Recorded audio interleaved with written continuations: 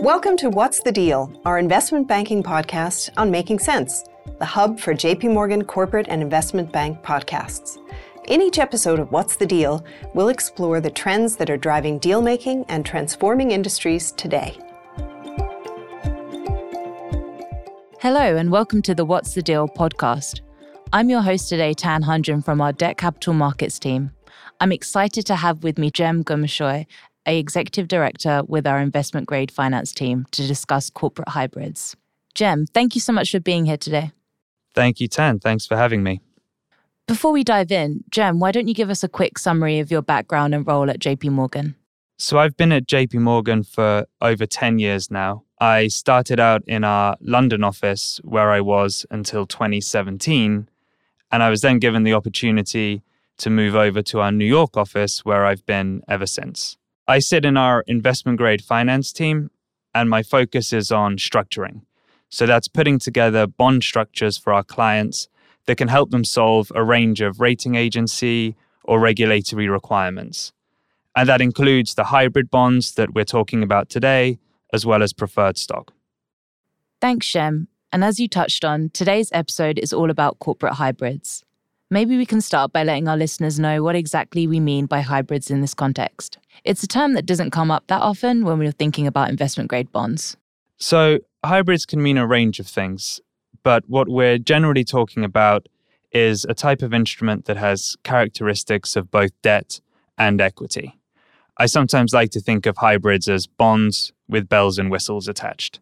There are a number of reasons why these types of instruments exist, but typically when we're talking about a corporate hybrid, we're looking at rating agency equity credit. And what I mean by that is, provided they are structured correctly, hybrids are treated by the rating agencies as a combination of debt and equity on the balance sheet. In that way, they can be used as leverage-friendly debt.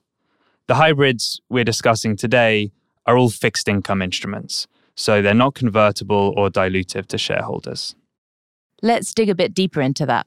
Where do we typically see hybrids used? There are really three cases where hybrids are used by corporates. One is ratings defense.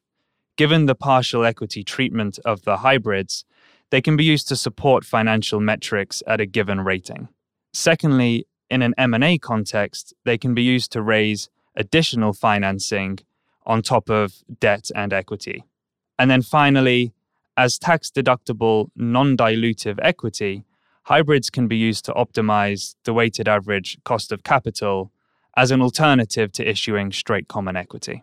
The product has been used pretty extensively in some sectors in the US and Canada, such as the energy and utility space, and the market is now about $50 billion. And that's just corporates, so excluding any banks and insurance companies who also issue similar structures. It's an even bigger market in Europe, where there are nearly $200 billion of hybrids currently outstanding. The reason we're focusing on hybrids today is that there has been some changes proposed by Moody's, which will make the market in the US a bit simpler. Do you mind touching on those for a minute? So for the last couple of years, the hybrid market in the US has really come in two flavors. On the one hand, you have subordinated debt products. These are generally tax deductible, but are treated mostly as debt by Moody's. They get 25% equity credit and the remaining 75% is treated as debt. On the other hand, you have preferred stock instruments, which get 50-50 debt and equity treatment, but generally no tax deduction. So you can imagine our issuer clients in the US were faced with a trade-off between tax treatment and Moody's equity credit. It's worth mentioning that trade-off didn't exist in Europe, where Moody's gave 50% equity credit to tax-deductible hybrids, which is part of the reason why the market has grown so much bigger over there. Now, what Moody's proposed last month was to simplify their approach and give 50% equity treatment to both types of instrument. In fact, there are only three things they really needed to give 50% equity treatment.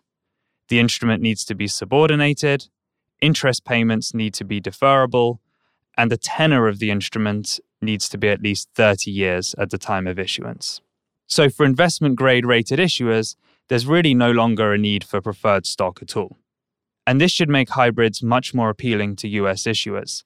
They can now issue tax-deductible debt instruments that are treated as 50-50 debt and equity by Moody's, as well as by S&P and Fitch. And it's worth highlighting, S&P and Fitch have always given hybrids 50% equity credit, so there's no change there. What impact do we think this will have on the corporate hybrid market? There's currently some $26 billion of hybrids outstanding in the US that are rated by Moody's and would now get increased equity treatment if the proposals are finalized. Then there's another $26 billion or so of preferred stock issued by corporates that could be refinanced into hybrids going forward. And then thirdly, you have the potential for new issuers to enter into the market. Those who might bring hybrids into their capital plans now that they can get additional equity credit from an instrument that is both tax-deductible and non-dilutive. I think it's also interesting to think about this globally. What Moody's has done really brings the state of play in the US and Canada much closer to that in Europe and the rest of the world. So, for example, in order to get 50% equity treatment, Canadian hybrids used to be convertible into preferred stock in certain events. Now that really isn't necessary. There's much more of a standard global template for hybrids going forward. And finally, when can we expect to see these changes implemented by Moody's? The request for comment period closed on October 5th at midnight, so most probably before the end of the year. Jem, thanks again for your time. Thanks for having me. And thank you to our listeners for tuning in. Our next Investment Grade Finance podcast will be with Todd Marr, an executive director in our private placement team that sits in investment grade finance here at JP Morgan.